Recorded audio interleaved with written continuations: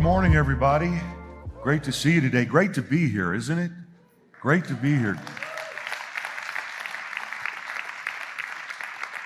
What a great job our team does week in and week out. This is a character building day, with daylight savings time and the 9 o'clock group. So our singers and everybody got here to go to work probably at what's really 5 o'clock this morning. And I'm stunned, I'm trying to figure out how to not have to come today. And I show up and they're just bringing it. And anyway, I wasn't really trying to figure out how not to come, but I can't tell you that I'm a fan of whoever decided we should lose an hour on a day like today. Great to see everybody. So glad for everybody that's joined us online. If we haven't met, my name's Terry Smith. I'm the lead pastor here at the Life Christian Church, and I'm going to bring you just a real straightforward Bible teaching today. I can't think of a more dramatic or interesting way to start than with these words from the Gospel of John. John chapter 6, verse 53. Jesus said to them, "Very truly I tell you, unless you eat the flesh of the Son of Man and drink his blood, you have no life in you. For my flesh is real food, and my blood is real drink." He said this while teaching in the synagogue in Capernaum. On hearing it, many of his disciples said, "This is a hard teaching. Who can accept it?" From this time, many of his disciples turned back and no longer followed him. Can you imagine standing in a Jewish synagogue around 30 AD as a faithful Jew and hearing a young Jewish rabbi tell you to eat his flesh and drink his blood? It's no wonder that his crowd of followers dwindled very quickly from a crowd, as we'll learn, of more than 5,000 people to a crowd of 12 or so people in a matter of a few moments. It's like our pre-COVID crowds versus our present crowds. But let's be honest. Even 2,000 years later, these words from Jesus are difficult to hear, particularly outside of their larger and accurate context. "Except we eat his flesh and drink his blood," Jesus said, "we have no life in us." That's an enormous statement and an enormously important statement. And I am going to spend my time today trying to explain what it meant. Now, at the end of this teaching, we're going to celebrate the sacrament of communion. We're going to remember the body of Jesus broken for us and his blood shed for us. And we're going to do this after having discussed the relationship between eating these unleavened crackers and drinking the juice of the grape with what Jesus said about eating his flesh and drinking his blood. And of course, we're going to focus during our communion time on the invitation Jesus gives us in this to receive his life. Now, as most of you know, during the Lenten season, we've been teaching about the story of Jesus, and particularly how John in his gospel told us that Jesus explains God to us. John chapter 1, verse 18.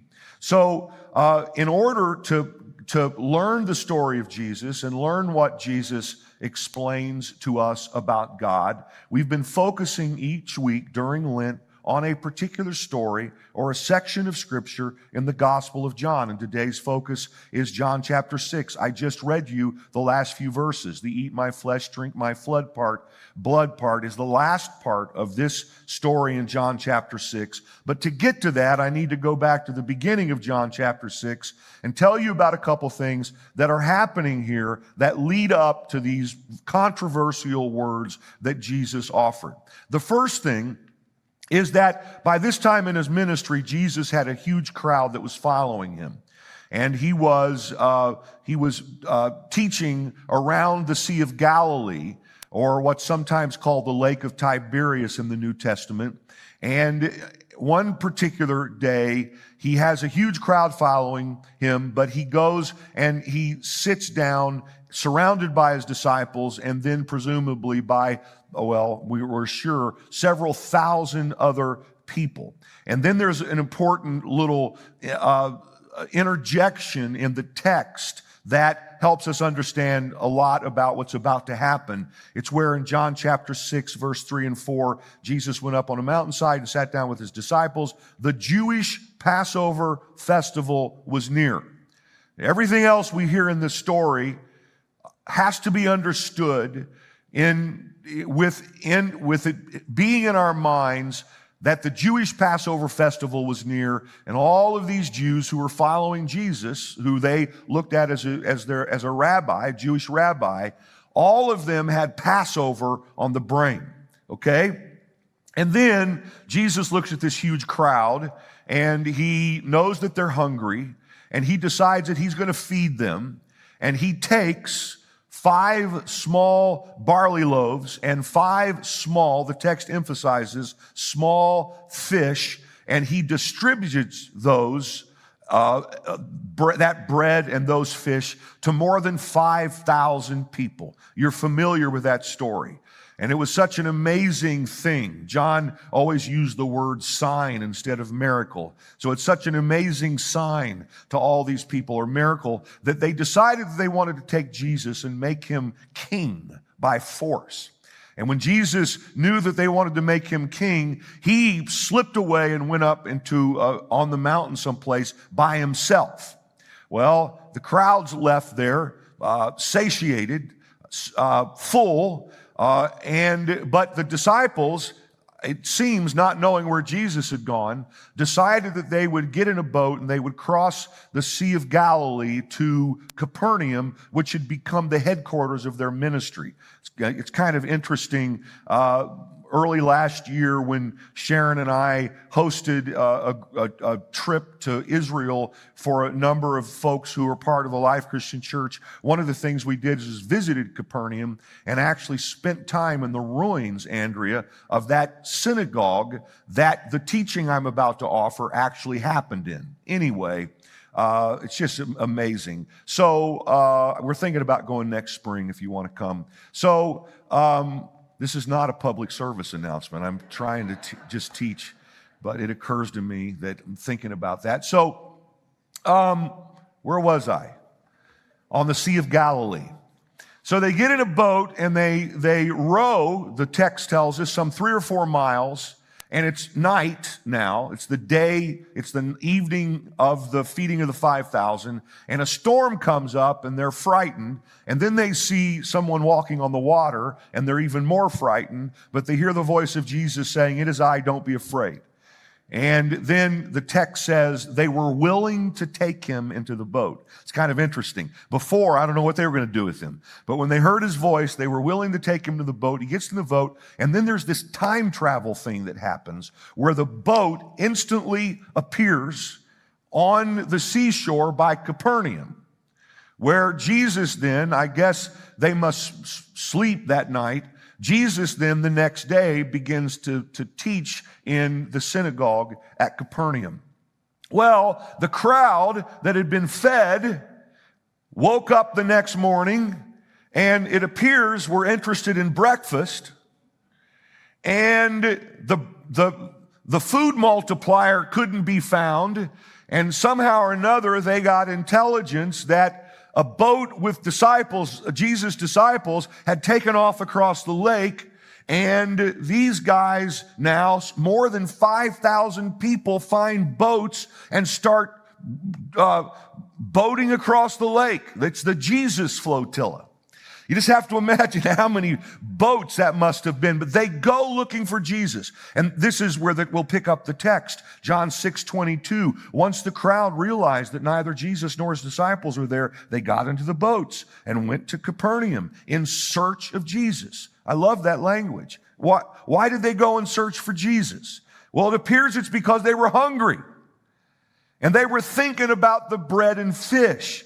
Now, Jesus was about to tell them that what they actually needed to do was to feed on him, and that if they fed on him, they would have everything they needed for life itself. Begs the question, why are we here? Are we here because we're searching for Jesus? And if we would say we're here searching for Jesus, what is it exactly that we're hoping he will do for us? A lot of times we'll show up, or we'll watch for a lot of reasons. And many times it's because we have needs in our lives that need to be met, and that's okay. But ultimately, what Jesus wants to give us first and foremost is himself. Because when we receive him, we really get everything we need for life. As John said early in his gospel, life was in him. Life was in him. Life that made sense of human existence. So one thing we learn about the feeding of the 5,000 is that Jesus was concerned about people's physical hunger. There needs to be an assumption that Jesus is concerned about our needs being met. He is concerned. He told us to pray for daily bread. However, ultimately, he knows that he wants to give us more than that. The physical bread is secondary to what we really need. He wants to feed more than our stomach. He wants to feed our souls. And so we need to understand that wherever we came, supposedly looking for Jesus, and whatever it is we're wanting him to do, that what he wants to give us is himself. And that's what we learn here in the text I'm going to focus on for the rest of my time today. Let me organize this lengthy and complicated text that I'll read through and teach through at least some into 4 big words. And the 4 big words are bread, flesh, blood, and spirit. Bread, flesh, blood, and spirit. So let's talk about the first part. Let's talk about bread. And the part of the text that we'll cover first is John 6:25 through 40. When they found him on the other side of the lake, they asked him, you get who they are, right? They're the people that were fed, the 5,000 who boated now across the lake. And they find him. He's teaching in the synagogue at Capernaum. When they found him on the other side of the lake, they asked him, Rabbi, when did you get here? Jesus answered, very truly, or some translations say, Amen, amen. I tell you, you were looking for me, not because you saw the signs I performed or the miracle, but because you ate the loaves and had your fill. So you understand now that they're looking for breakfast. And then he says, do not work for food that spoils, but for food that endures to eternal life, which the Son of Man will give you. Again, he identifies himself as he has earlier in the Gospel of John, if you've been tracking, as the Son of Man, which referred both to his humanity and his divinity. Old Testament prophets said that the nations would bow before the Son of Man. He declares again that he's that guy. For on him, the Son of Man, the Father has placed his seal of approval. Then they asked him, what must we do to do the works God requires? And Jesus answered, the work of God is this, to believe in the one he has sent. So they asked him, what sign then will you give us that we may see it and believe you? What will you do? Now initially they show up politely saying, where have you been? And essentially, where's breakfast? Now they're getting the sense that they're not about to have, bagels distributed to 5,000 people, bagels and lox distributed to 5,000 people. They're getting this in their mind. Now they get a little adversarial and they say, our ancestors ate the manna in the wilderness, as it is written, he gave them bread from heaven to eat. So now they're going to say, all right, you're calling yourself the Son of Man. If you're all that, remember Moses gave us bread every day. What's their concern? They're hungry. Moses showed up every day. Now you gave us bread yesterday. Show us. I guess it sounds right to say show us the meat, but that's not what they were asking. Well, maybe, yeah. Show us the meat. Where's the beef? I can't even remember the old commercial. Give us food. And Jesus said to them, very truly, I tell you, it is not Moses who has given you the bread from heaven, but it is my Father who gives you the true bread from heaven. For the bread of God is the bread that comes down from heaven and gives life to the world. Sir, they said, always give us this bread. Again, what are they thinking they're about to get? physical bread. Then Jesus declared, I'm sure to their great disappointment, I am the bread of life. Whoever comes to me will never go hungry, and they're hungry. And whoever believes in me will never be thirsty. My Father's will is that everyone who looks to the Son and believes in him shall have eternal life, and I will raise them up at the last day. A couple of observations on that section of the text. First of all, I like this idea that Jesus says, work hard. He says essentially, you really worked hard to get here. Imagine what it took for them to go across the Lake of Galilee, find boats, find him in Capernaum teaching in the synagogue. They're standing there, it's still relatively early in the morning, and they're sweaty and tired and hungry. And Jesus says, I know that you really worked hard to get here, but I want you to work hard not for the food that spoils. John 6:27, so quickly, but for the food that stays with you so long, stays with you into deep, lasting life, the food that the Son of Man will get you. So he's saying, you're looking for food, but I can give you life itself. And it's important to come back, I think, as I have every week that I've taught during this Lenten season, to the idea that when Jesus in the Gospel of John talks about life, he's using it in a way that's synonymous with the word salvation in the other Gospels. And I just want to remind you that the life Jesus is offering is a particular kind of life. The Greek word translated life here is zoe.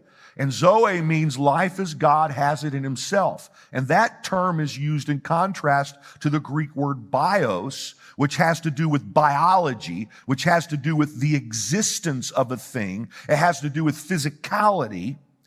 Jesus is saying, I'm not just interested in giving you bread so that you can exist. I'm interested in giving you bread so you can live. I'm not interested in giving you bread just so you can get through today. I'm interested in giving you bread that will help you make sense of life. I'm not interested just in giving you bread that will fill your stomach and get you to tomorrow. I'm interested in giving you bread that will allow you to have life that will go on into eternity. He's offering them more than what they even know they need. And you can understand, though, their human disappointment. We're hungry, and Jesus stands there, and he's all esoteric and says, I am the bread of life. And then they say, okay, well, then what works should we do in order to have this bread? And Jesus answers, so again, he said, you worked really hard to get here to get bread to feed your physical stomach. Now I want you to work now to get bread that will lead you into eternal life, and I'm that bread. And they said, well, what do we need to do then? John 6:28, they ask him, what must we do to do the works God requires? Jesus answered, the work of God is this. It's really simple. To believe in the one he has sent. Or as Frederick Dale Bruner's translation says, this is the work of God, that you trust the one that is sent. It's really this simple. It's to believe in Jesus. He says you don't need to get all sweaty through your human effort to have the bread of life. You just need to believe that I am who I say I am, and I can give you what I tell you I'm going to give you. Simply believe. To which I say, how do we receive the bread of life? Simply believe. Then Jesus declared, verse 35, I am the bread of life. Whoever comes to me will never go hungry, and whoever believes in me will never be thirsty. And then in 6:40, for my Father's will is that everyone who looks to the Son and believes in him shall have eternal life, and I will raise them up at the last day. By the way, when Jesus talks about life, this Zoe thing we're talking about, a lot of times it's connected to the Greek word that's translated eternal. So it's eternal life. But it's important to note that when Jesus talks about eternal life, he's not just talking about something that's going to occur in the future, after our death and then resurrection from the dead. When Jesus is talking about even eternal life, he's talking about bringing that future reality into present experience. Eternal life, we receive eternal life when we believe in Jesus. It's not something we get in the future, it's something we have now. I mean, what did Paul say to the Romans in one place? He said, the same Spirit that raised Jesus from the dead lives in you now. We receive eternal life the moment we truly believe in Jesus. All right, so let's go to the second word. The second word is flesh. You guys doing okay? You know, I like to, well, okay, that's nice. You know, typically, as most of you have heard me teach, some of you for 30 years know, I like to tell lots of stories and illustrations. And today I've decided I just really can't do any better than just the actual story. So I'm sorry if my approach, it might be a little pedantic today, but it just doesn't get any better than just saying, here's what happened, here's what Jesus said, and as much as I can understand, here's what it means. We'll get to the here's what it means in a little bit. Give me, 2 or 3 hours and I'll explain all of this to you. The second word is flesh. John chapter 6, verse 41. I actually had someone tell me this week, I shouldn't tell you someone told me this, but they told me this week, somebody new to the church, obviously, because somebody old would never say anything like this, that they like to come to the 11 o'clock service because they've heard that I preach a little longer in the 11 o'clock service, and they actually come because of that. Their wife is saying, let's go to 9 o'clock, and this guy, anyway. All right. At this, what I've just said to you, the Jews began to grumble about him because he said, I am the bread that came down from heaven. They said, is not this Jesus, the son of Joseph, whose father and mother we know? How can he now say, I came down from heaven? To which Jesus, which is a logical thing to say, to which Jesus said, stop grumbling among yourselves. No one can come to me unless the Father who sent me draws them, and I will raise them up at the last day. Very truly, amen, amen, I tell you, the one who believes has eternal life. I am the bread of life. Your ancestors ate the manna in the wilderness, yet they died. He said, if you want that kind of bread, you can have it, but you threw your ancestors in my face. They're dead. Now I'm going to give you bread that's going to let you live forever. Here's the bread that comes down from heaven, which anyone may eat and not die. I am the living bread that came down from heaven. Whoever eats this bread will live forever. Now he's going to up the ante when he says, this bread is my flesh, which I will give for the life of the world. This bread is my flesh, which I will give for the life of the world. So he's referring now to the fact that he's going to offer his flesh or his body in sacrifice for the world. Another theme in the Gospel of John is that Jesus is God incarnate, or Jesus is the enfleshment of God. John chapter 1, in the beginning was the Word was with God, the Word was God. John chapter 1, verse 14, and the Word became flesh and dwelt among us. Now Jesus, drawing on that reality, is going to let them know that he is going to offer his flesh as a sacrifice for the whole world, which now causes us to see why it's important that what he's saying in the context of the Passover. Remember that? John chapter 6, verse 4, John lets us know kind of, the trailer before the movie. Now everything you're about to see happens as the Jewish Passover is about to take place. So the primary elements of the Passover meal for the Jews, particularly that time, were bread, and he's called himself the bread of life, the flesh of a Passover lamb that had been slain, and wine. And Jesus is slowly unraveling the fact that he is going to become the Passover sacrifice, that he's going to be the bread of the Passover meal, that he's going to be the lamb that's served at the Passover meal. As Paul said in 1 Corinthians 5, for Christ our Passover has been sacrificed. Now, you guys remember what Passover is all about. I would imagine Passover began when the Jews were yet in Egypt, and Moses was in the process of delivering them from Egypt. And there were 9 plagues where God's trying to get Pharaoh to let his people go. And finally, there came the 10th plague. It was a plague to the Egyptians. It was a blessing to the Jews, because what God said to the Jews is, take a lamb and sacrifice the lamb, and take the blood of the lamb and put it over the doorpost of where you live. And when the death angel comes, he will pass over you. Now, the death angel went on and didn't pass over the households that didn't have the blood of the lamb applied to the doorpost. And so,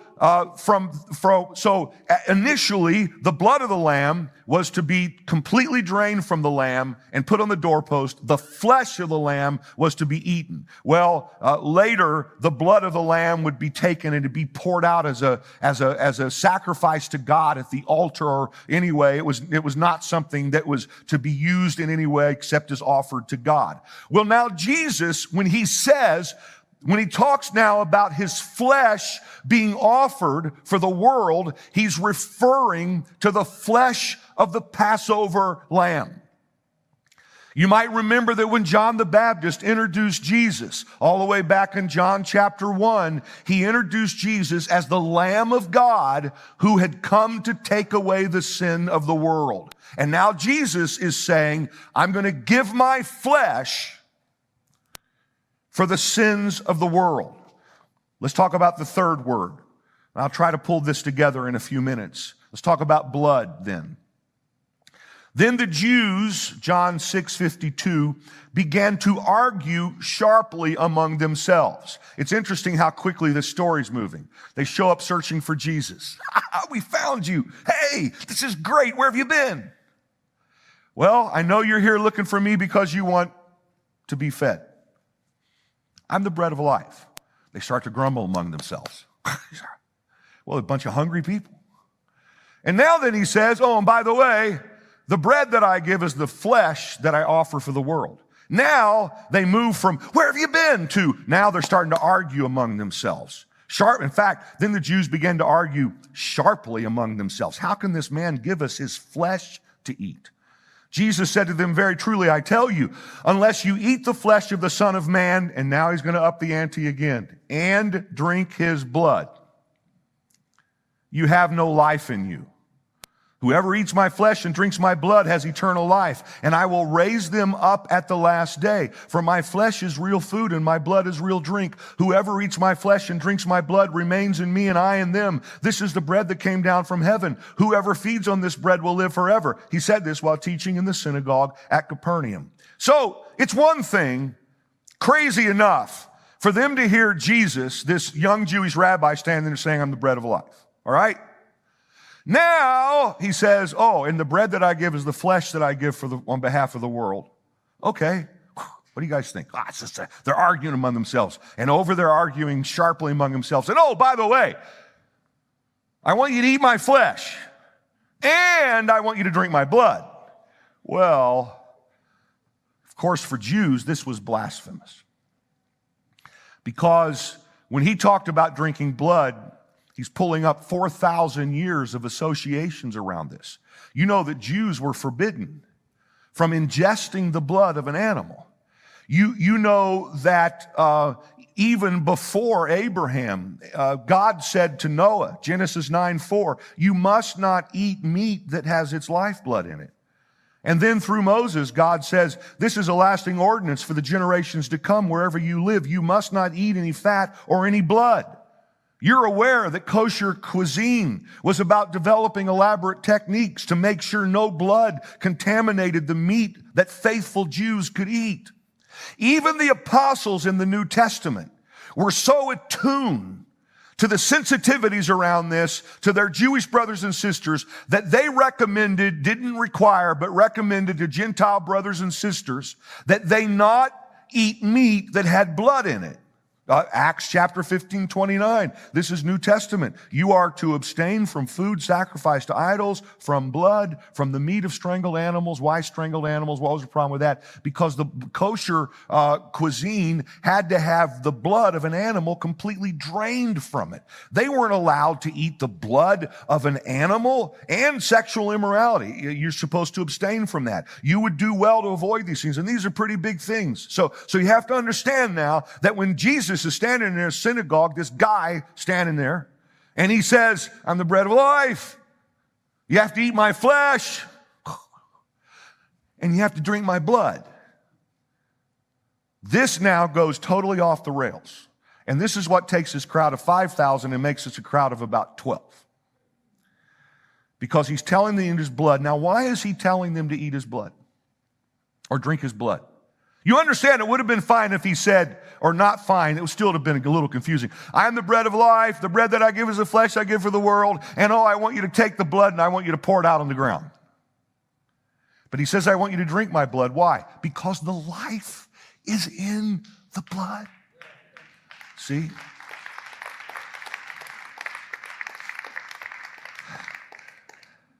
And all of history has been working to this point, where blood was so sacred because it had its life, the life of the animal in it, that you'd pour it on the ground.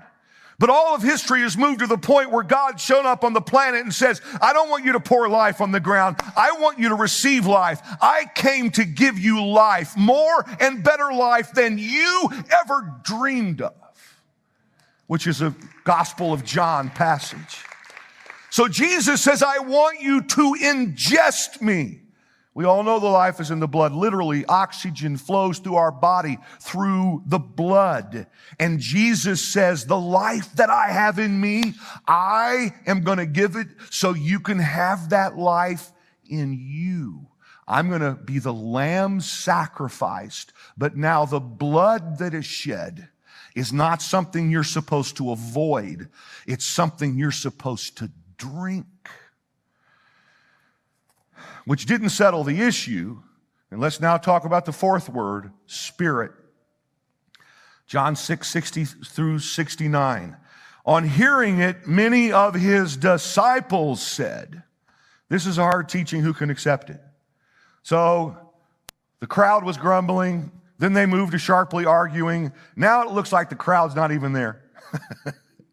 And his disciples, those who were closest to him, said, this is a hard saying, who can teach it? Aware that his disciples were grumbling about this, Jesus said to them, does this offend you? The answer to that question, by the way, was yes. Does this offend you? Then what if you see the Son of Man ascend where he was before? Now, when you see now the ascension talked about, it should signal to you that something is about to happen, something's about to be said about the Spirit being poured out. We're going to celebrate for the first time in our history Ascension Day in May. And the reason why is because I want to teach about what the ascension meant. But in short, when Jesus ascended to heaven, part of the reality that triggered was that he then was able to pour his Spirit out. Okay? Look at Acts chapter 2 or John chapter 7 as an example if you're wondering about that. But that's when he says that he was ascending to heaven, a whole lot about the fact he was ascending was he was ascending so he could give his Spirit back. So here's what he says. What's happening? Eat of my flesh, drink of my blood. People are saying, this is crazy. Can't follow this guy. This 4,000 years of teaching just went out the door. And Jesus says, does this offend you? Then what if you see the Son of Man ascend where he was before? The Spirit gives life. Capital S Spirit, Holy Spirit, Spirit. The Spirit gives life. The flesh counts for nothing. Very important to this text. The words I have spoken to you, they are full of the Spirit and life. Yet there are some of you who do not believe. Theme now, as Jesus sums up this teaching, the theme now is the Spirit and the theme now is faith. From this time, many of his disciples turned back and no longer followed him.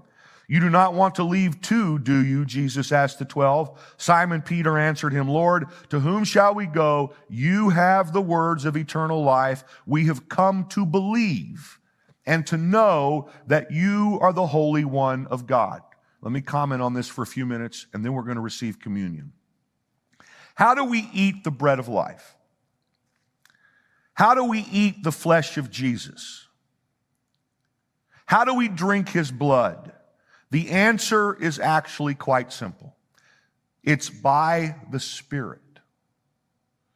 Jesus said to explain to his disciples his teaching, it's the Spirit that gives life, the flesh, the physical understanding of this is nothing.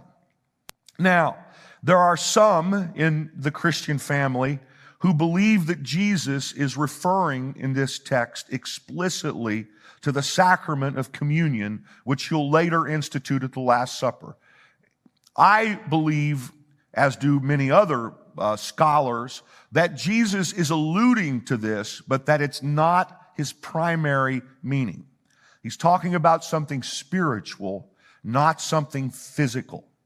Now, one reason it's you might think for both of you who are interested in this level of teaching about this, it's interesting to note that when Matthew, Mark, and Luke, the writers of what are typically called the Synoptic Gospels, when they tell the story of the Last Supper or the Passover meal before Jesus died, they explicitly give us the ordinance of drinking wine and eating bread and remembering the body and the blood of Jesus. When John tells that story in John 13, he does not give that ordinance. It appears that this might be where John is saying what needs to be said about this in his gospel. Anyway, you don't have to think about that anymore if you don't want to. But let me read you the words of the commentator Gary Burgess in his wonderful commentary on the Gospel of John.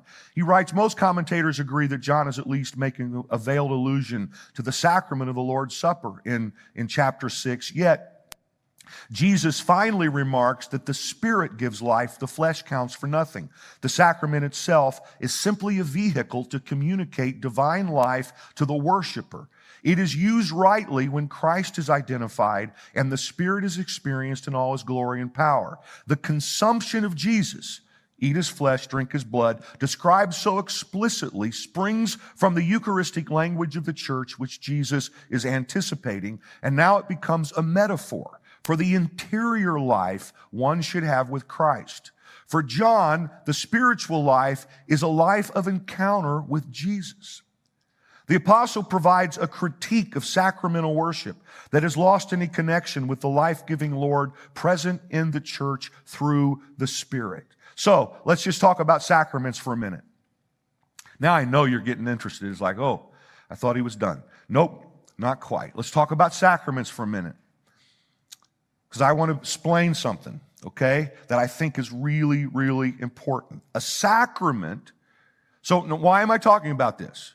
When Jesus said, eat my flesh and drink my blood, what did that mean? Was it referring to the sacrament of communion? Or was it referring to something else of which the sacrament of communion is a part? That's what I believe, and I think that's provable. A sacrament is a physical thing in which God or something of God is seen, and which, when done in faith, he is present through the Holy Spirit. Okay? Christians, so a sacrament is a physical thing that God is present in when people are doing the sacrament with faith in Jesus and invoking his presence. Okay? Christians disagree on the exact number of sacraments, but all Christians agree on two: the sacrament of baptism and the sacrament of Holy Communion. Many Protestants prefer the term ordinance rather than sacrament because these practices were ordained by Jesus, and because some who focus on the sacraments, this is key, believe that God is present in these physical acts regardless of the faith of the person participating. I happen to like the word sacrament as long as the focus is on the grace conveyed by God through the physical things as the people doing the physical thing exercise their faith. But if there isn't faith in Jesus in the doing of the physical thing, then the thing is not sacramental. A sacrament mediates, if you please, the presence of God through physicality, but the reason God is present is He's present through His Spirit when people believe in Jesus while the thing is happening.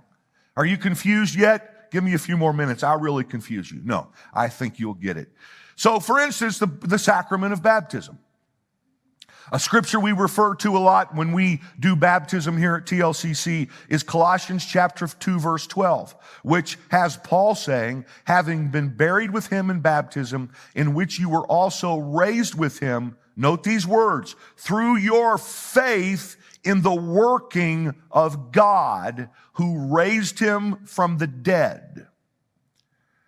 So see, what we teach, and many teach, this isn't unique to us, is that we stress the importance of a believer's baptism because we believe that the faith of the person being baptized is what causes God to be present in the baptism and to work His power in the person being baptized.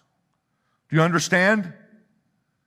It's faith, if Colossians 2 hopefully still on the screen behind me, it's faith in the working of God that causes God's Spirit to be present. See, the flesh profiteth nothing. The Spirit gives life. The flesh, what does that mean? Well, the elements of the water, let's say.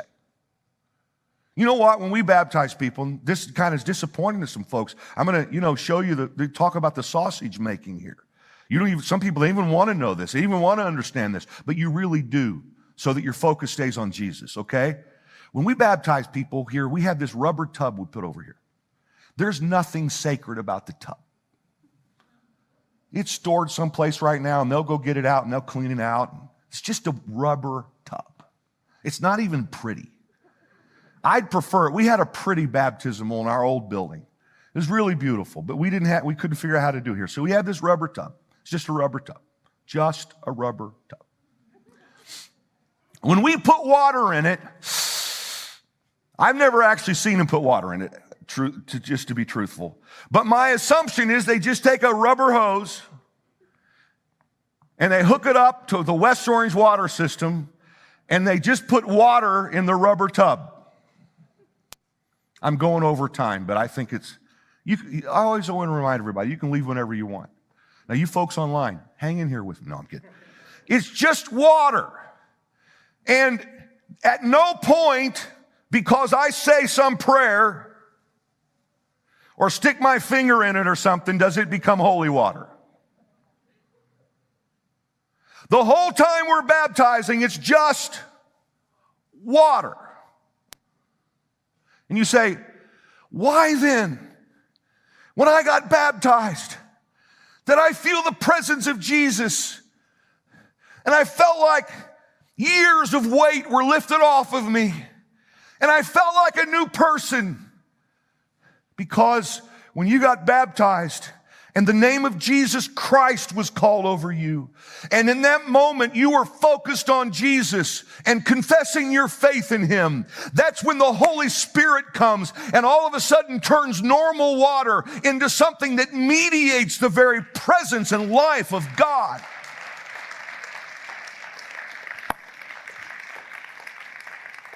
The flesh profits nothing.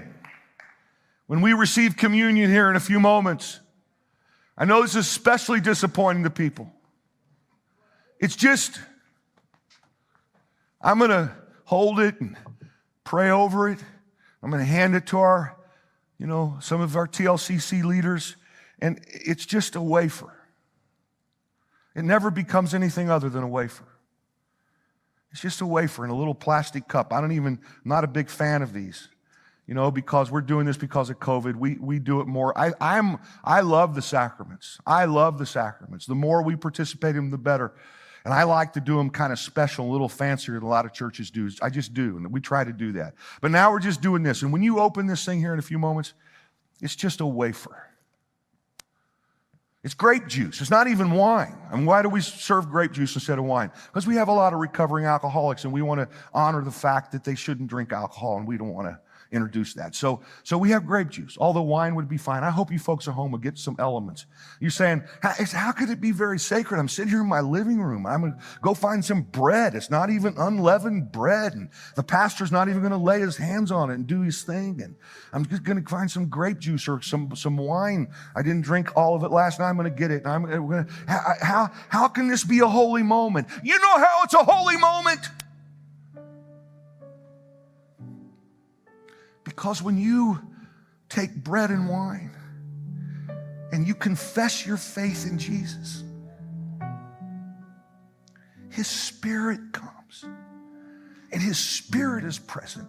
And that's what takes bread and wine. And, 1 minute it could be, an appetizer in an Italian restaurant.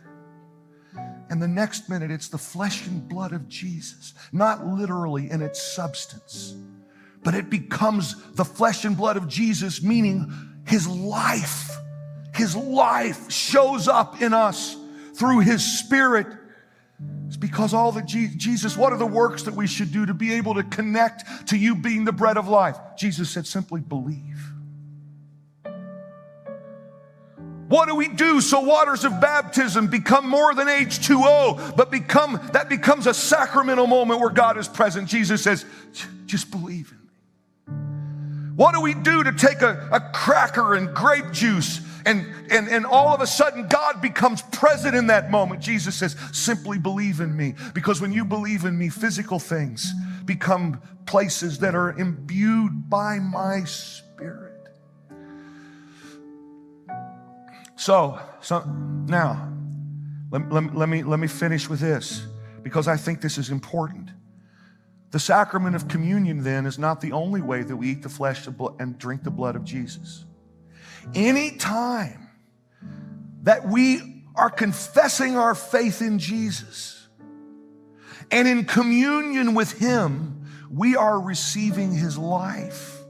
We eat His flesh and drink His blood when Jesus is present in our lives through His Spirit. We ingest Him, if you please, when we read and hear His word. We ingest Him when we pray and hear His voice. We ingest Him when we worship. Sometimes people wonder, and I understand the question, why don't we receive communion every week? We actually receive communion more often than many, certainly non-denominational kind of Christian churches do, because I believe in the value of the sacraments when done in faith so much. But sometimes people say, why don't we receive communion every week? To which I say, we do, but not necessarily through the Lord's Supper. See, we eat His flesh and drink His blood anytime the Spirit brings us life, anytime the Spirit brings us Jesus.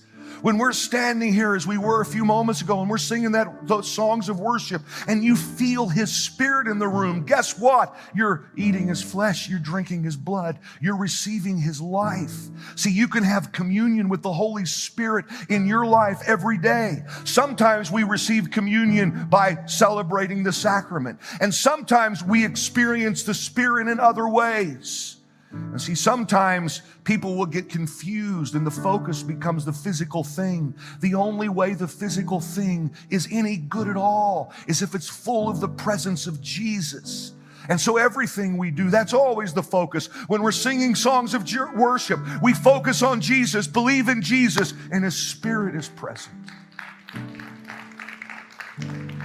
When you're sitting at home tomorrow going through your devotional and you're reading the words of Jesus, you remember John 6 said, Jesus said, the words that I give you, they are spirit and they are life. And then you're experiencing the communion of the Holy Spirit. The Apostle Paul said, may the communion of the Holy Spirit be with you all. We receive Jesus in all kinds of ways when we exercise our faith in Him. Now, that doesn't lessen the importance of the Lord's Supper. The more we receive it, the better. And He shows up in these moments. Just a few weeks ago, I had a really wonderful man who wanted to meet me and talk with me and came to visit with me. His name's Raj. Raj, are you in the room today? Raj, you always sit right here. What's wrong with you guys? Good to see you, Raj. Raj came to talk to me, and Raj has a really fascinating background, including the fact that in his search for Jesus, he practiced Presbyterianism as a child. He became a participant in the Hindu faith for many years, practiced Roman Catholicism at one point. Here a couple years ago, Charlene, his daughter, talked him into coming to TLCC, kicking and screaming, as I understand it. It's like, I don't know if I want to go to this church. I don't know. Maybe he didn't say exactly like that. And he shows up, and he can't wait to come back after he comes, and he has a great story. By the way, he's if you're interested in buying an inexpensive car, Raj is one of the top 5 sales and marketing people for Porsche or Porsche in the United States. When he came to visit me, he brought a gift. He brought a little package, and I'm thinking, there's got to be a key in here, a key in here, a key in here. It was a mug, but anyway, that's okay. I still love you, Raj. Check this out. I'm Raj Ramratan Singh. I originally from Trinidad and Tobago, a small island off the coast of Venezuela. Grew up in the Presbyterian religion and the Hindu faith most of my life. Came to the United States about 27 years ago. Wasn't fulfilling, wasn't fruitful. I think it was just a matter of me going to church and spending an hour and listen to how the priest can tell you how much wrong you did for the week. My daughter requests, she said, why don't you come to TLCC, see what it is about? So it's okay, fine, Hey, I have nothing to do on a Sunday. So came here to the church. First impression was great. Very simple, not judgmental, not pointing fingers, not making you feel bad. I wanted to come back. I couldn't wait for the next Sunday to come back. Every time we did communion, my daughter and my son-in-law would get up and they would go and take communion, and I would just stand there, I really was, not there. That as a best way to put it. In the Catholic religion, unless you go through the whole covenant and, be baptized and confirmed and go through the steps, you can't really accept communion. Pastor Smith would always say, I invite everyone who want to accept the Lord, and it's to come and have communion. You don't have to be baptized, you don't have to be this, you don't have to be that. You just have to have an open spirit. You have to be able to say, yes, I want to accept the Lord. A couple months ago when it was communion, I was sitting there and something just pushed me out of the chair, tell me, today is the day. I got up, I went up, I took it. I took communion for the first time. It was I felt so amazing after. I felt like something was lifted from me. I felt that something entered into me that has been missing in my life.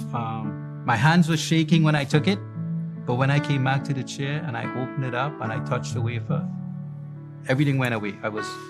It became like, this is what was meant to be. And when I drank the wine, I felt like something had entered my system. Not the wine, of course, but something had entered my system, something that was way beyond my comprehension of what was going on.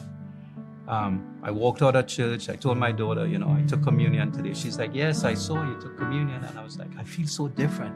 She's like, right, now you see what I mean, what I've been telling you. I said, yeah, I felt so different. I felt like, this is like a new beginning. It felt like something came into me that wasn't in there, that made me, experience life and look at life differently.